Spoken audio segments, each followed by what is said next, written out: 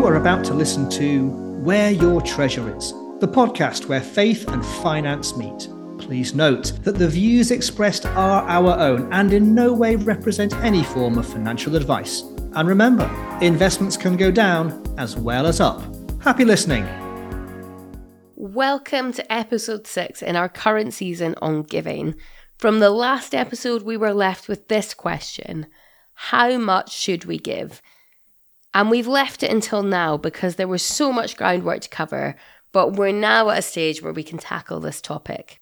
Simon, we've spoken in the past about how much to give, specifically in terms of what the Bible says about giving. We've touched on the tithe, the 10% rule, and how Jesus taught about giving generously, sacrificially, joyfully, and so on. So what is there actually left to talk about today? Well, today, Bex, we're going to talk about how much to give from a financial perspective rather than the spiritual perspective. Now, when it comes to giving overall, whether of money or of time, it needs to be a deliberate choice that is guided both by biblical teaching and also the Holy Spirit. But once the decision to give and how much to give overall has been made, there are still some nuances to the giving question and some interesting perspectives to consider. That sounds good. So where are we going to start today? In our last episode, we talked about the opportunity cost of giving. And that means that when we give to one cause, we can't give that same money or time to another cause. And for this reason, we have to be deliberate about how much we give to different causes based upon how important they are to us. And that might look like taking your total giving budget and dividing it into categories, and then dividing the categories into individual gifts. This is something we've spoken about in the past, where we might choose an amount to give to our local church, and then an amount to give to other non-church causes. And that is certainly what I do with my giving, and I know, Bex, it's something you do too. Now, at least once a year, and sometimes more often, I will review how much I'm giving and to whom. And what does this process actually look like, Simon? What is it that you're considering when you review giving this way? Is it just who you're giving to and how much you're giving, or are there other factors you think about as well?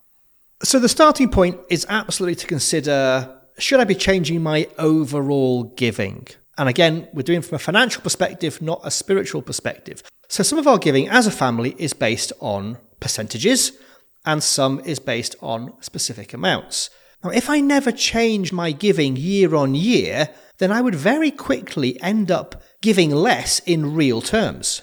And when you say in real terms, are you talking about the impact of inflation, which we know is a really big issue right now, or about your income, which might also be a factor in that? So strictly speaking, in real terms does refer to the impact of inflation.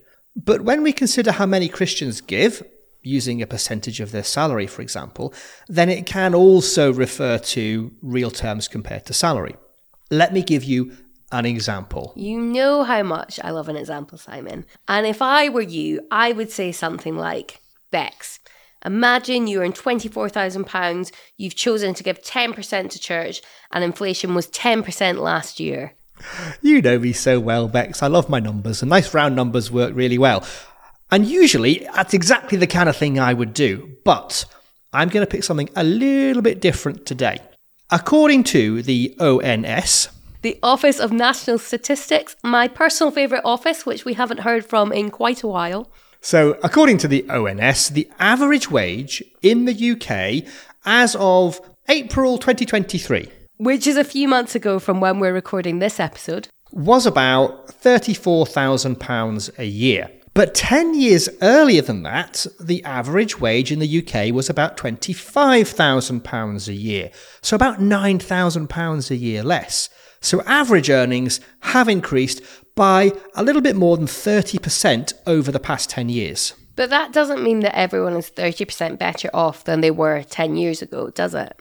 No. And for a whole variety of reasons. So those numbers, first of all, are averages. So some people will have experienced more than 30% increases in their salary, and some less than 30%. People's income usually also increases with age and with experience or qualification, at least to a certain extent. And then there are younger people coming into the workforce who didn't have any income 10 years ago.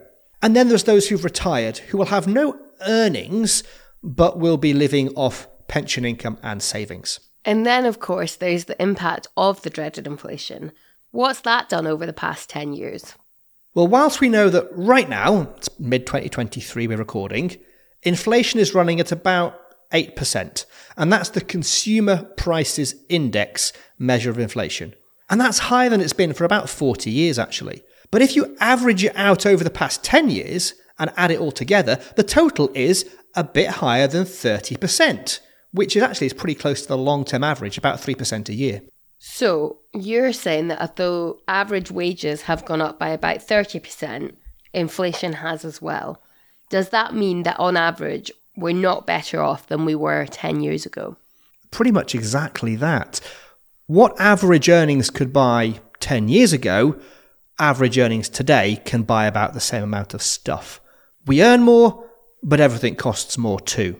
And how do we relate that to how much we give? Let's come back to your suggested figures, Bex. If you had decided to give 10% of your salary to the church 10 years ago, you would have been earning about £2,000 a month and therefore giving about £200 a month. And I'm ignoring complications of tax and national insurance and gift aid just to keep the numbers simple. So £200 a month. 10 years later on average, you're now earning about £2,700 a month.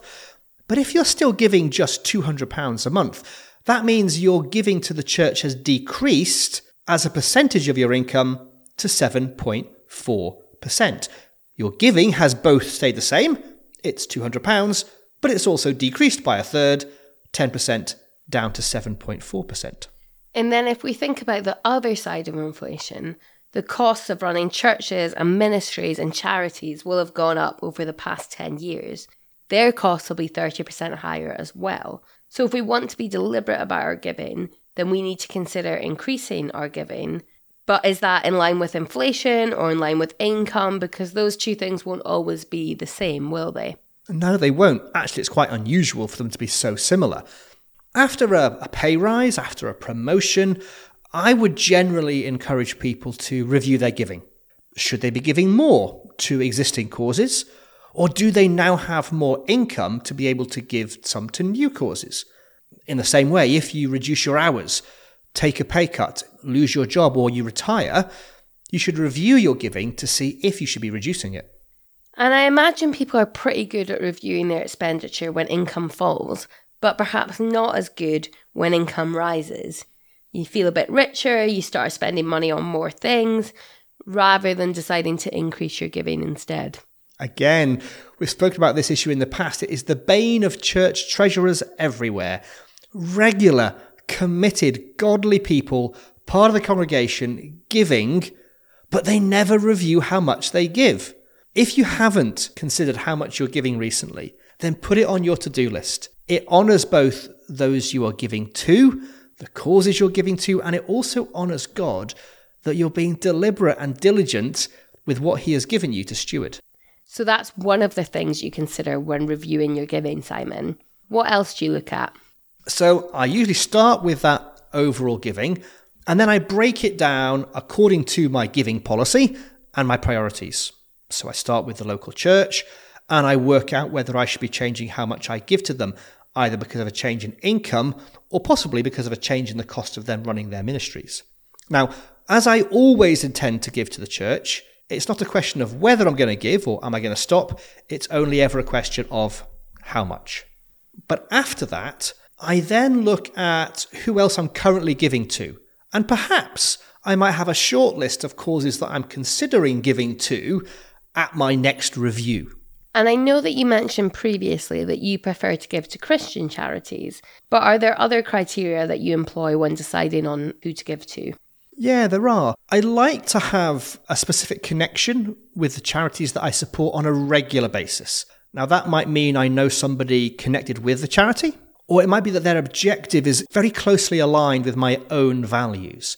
And knowing that I have limited capacity to give, I want to be deliberate in how that money and how that time is allocated. Now, this means that sometimes I might choose to stop giving to one cause or reduce my giving to one organisation so that I can start to give or give more to another one. So being someone who's employed for at least some of my time by an organisation that's funded by charitable giving, it makes me feel a bit uncomfortable that people can just decide to stop giving whenever they like.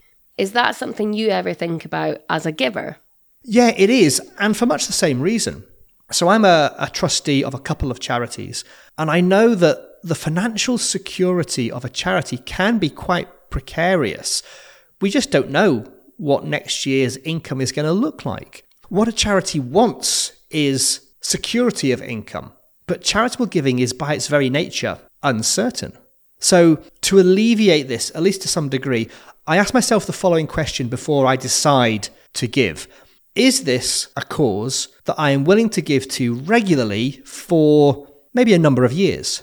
And if it is, then I will set up a standing order, I will complete a gift aid declaration where appropriate, and in some cases I will communicate my intention to commit to regular giving for a set period to the charity. And that gives that charity a bit more security of income, at least for that agreed period. When the period comes to an end, I will then reassess whether to renew that commitment and keep giving or to stop giving. What if you don't answer that question with a yes? So you're saying you're not prepared to commit to giving for the long term? So in that case, I either choose just not to give at all, or I choose to only give a one-off gift instead. And that's much like what you would do with some of your giving, isn't it, Bex? Yeah, so having decided how much to give, but not always who I'm going to give to, I have a fund within my budget that I can give from in a spontaneous but deliberate way. The amount that I'm giving is deliberate. It's prayerfully and thoughtfully decided. But I wait to see where the need is and where I feel called to give before actually giving it away. And I find that this gives me both the discipline to give, but also the freedom to be led by the Spirit in that. But that kind of giving isn't ideal for regular gifts, is it? No, that particular pot is great for friends who are maybe raising money through sponsorship, for organisations I come across who I want to support but not on a long-term or regular basis, or acute emergency situations. It's great to encourage charity workers by giving, but also by explaining that my regular giving is very deliberate and that I don't have the capacity to give regularly to them at that particular moment. Yeah, it can be really hard having conversations with people who are passionate about raising money for their cause, their charity, and you're just not quite ready to give regularly to that need. This kind of giving can be very money-centric. It's about how much money we're going to hand over. But we can also think about giving of our time, as well as the other kinds of giving we covered in episode 2. Absolutely. You mentioned last episode that even more so than money, there's an opportunity cost with giving time. We can't make more time. We can't take time back. And we can't bring future time into the present. All we can do is spend the time we have right now. You and I clearly think that it's worth our time recording this podcast, but in doing so, it means we're not spending this time working or strengthening relationships or doing a whole range of other things that we could be doing. So how might we approach the question of how much time to give? Is it similar to how we decide about giving money? I would say that you can certainly employ some of the same practices, but not all of them. I mean, would it be right to give a percentage of our time? Or whereas we can give money to support causes all over the world, we can't give time to be on mission in Africa this afternoon and then be around to meet our church small group this evening, can we? Well, you say that, but actually after the COVID pandemic, we've all come to realise that the world is a much smaller place and that a lot more can be achieved on video calls. So maybe I could zoom in from mission and still join in the Bible study, absolutely. But I probably couldn't serve on the kids' team on a Sunday morning if I'm over in Kenya, could I? That would be a lot more challenging and perhaps not the safest or wisest decision. But to pick up on your point, if we took a legalistic approach and allocated, say, 10% of our time to God, that would be, and I have prepared the maths for this one in advance, 16.8 hours a week. That's roughly equivalent to one whole waking day. So we might argue that a Sabbath day is equivalent to a tithe of our time. Of course, we might decide to give more or less of our time to God, and how we give our time might vary. from going to church, to serving in church or an associated ministry, or attending a midweek Bible study or small group. After that, we could then choose additional giving of time to other causes as we feel led. And that leads me to another thought when it comes to gifting time. No doubt many of us have experienced the following kind of situation. You're asked to help out for an hour or two, once a month, to a really worthy cause. But once you start volunteering, you find that those couple of hours every month begin to turn into several hours every couple of weeks with additional demands at other times. I know that feeling really well, and it's so tricky because you suddenly begin to feel trapped by the commitment you made. And sometimes you can even begrudge the work that you're doing because you feel as though you've been misled or you're stuck, even though you're just a volunteer. It can all become a bit awkward. What can we do about this? So just as in the same way that I would only want to commit money on a regular basis to a cause I really want to support, I would be very cautious about committing time regularly. So quite recently, I asked a friend of mine to volunteer some of his time to a cause that was important to me. And whilst he was willing, we both agreed to be very clear on the following 3 factors. So number 1, how much of his time was I asking for and how often? Now, it was about a 2-hour meeting once every 6 months, so not a huge commitment. Part 1. Number 2, would there be any additional time or work requirements out with that meeting? Now, both he and I are fully aware that some meetings need preparatory work or follow-up work to be carried out. And I confirmed to him that none of that was expected. He could turn up with no preparation and leave with no responsibilities. I really wanted him to be there just in his own capacity.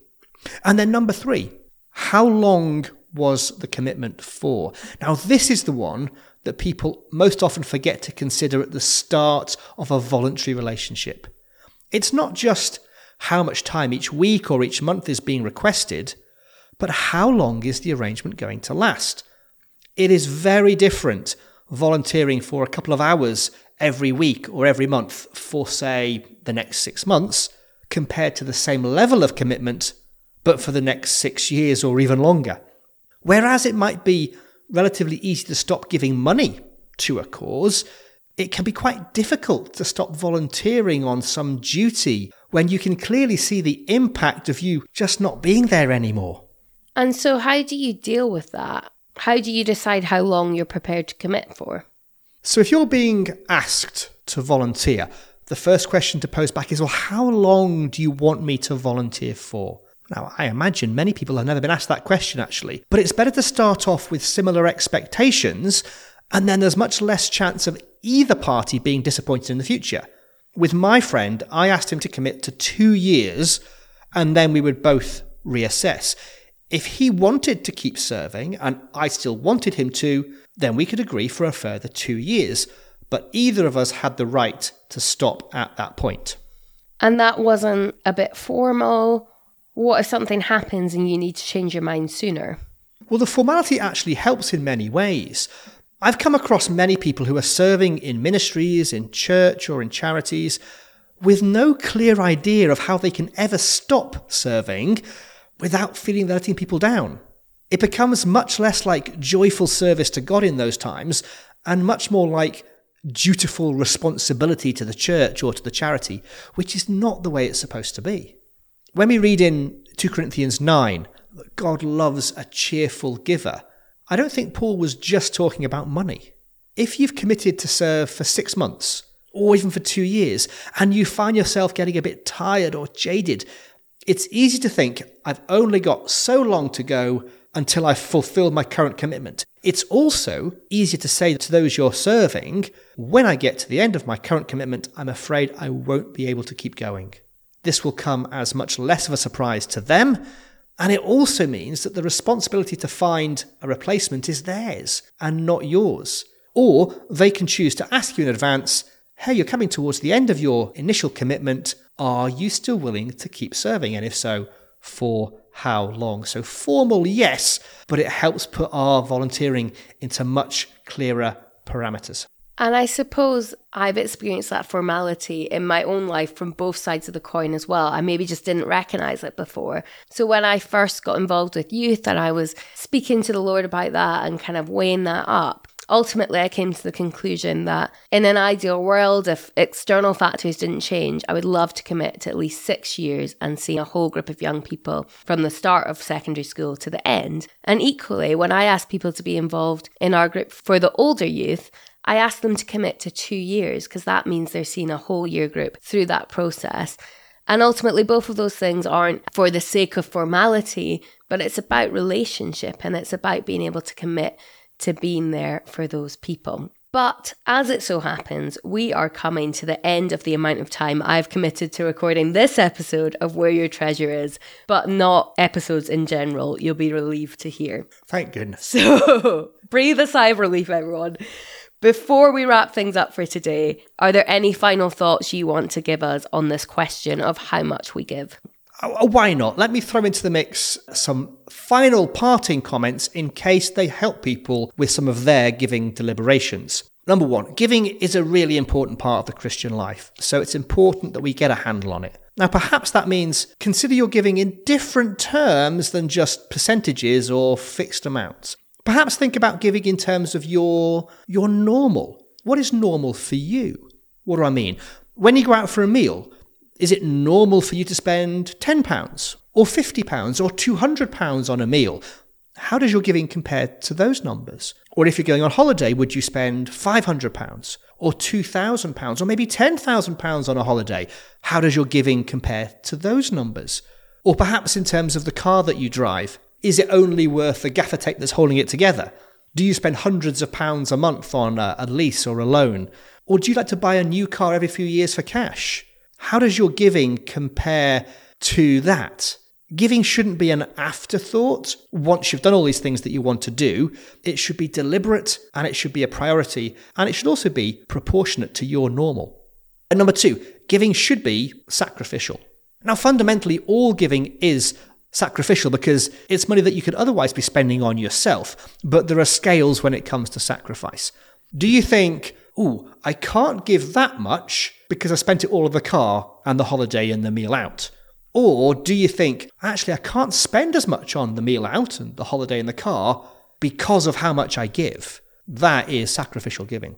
And number three, it's not actually about how much you give, it's more about how much you have left. So in 2022, Bill Gates donated £20 billion to charity, a foundation he and his ex-wife set up. And that only left him with about £100 billion to live off. He had plenty left over. It wasn't really sacrificial. Now compare that to the story of the widow in Mark 12, who dropped 2 small copper coins into the temple treasury. And as Jesus put it, they gave out of their wealth, but she, out of her poverty, put in everything, all she had to live on. It depends on what you've got left after you've given. And number 4, sometimes a small gift that you make can make a huge difference in another's life. Certainly in terms of time and friendship and relationship, but also in terms of money. This is especially the case if you're giving to somebody who is in poorer financial circumstances than you. So a gift of £100 might be the equivalent to a couple of hours' income for you. To someone on minimum wage, that could be 2 days' work. And to someone from one of the poorest African countries, that could represent half a year's income. It's all proportional. So when it comes to working out how much we should give, we should be deliberate. We should consider the opportunity cost of giving and prioritise who we want to give to. We should also consider both our money and our time, and do all this within the teaching of Scripture and the guidance of the Holy Spirit. And as we discussed in Season 4 in our conversations about money, it can sometimes be really helpful to talk your thoughts through with someone else as well. Absolutely. That's why I enjoy speaking to you so much, Simon. And as ever, it's been a pleasure. So where are we going next with our giving season? Next time, we'll be talking about when we should give. We hope you can join us for that episode. But in the meantime, if you have any questions or comments or topics you'd like us to cover, you can get in touch with us in the usual ways via email or via Instagram. Until then, goodbye. Bye. This podcast has been brought to you by Free Range Podcasting. Let us take you where you and your podcast want to go.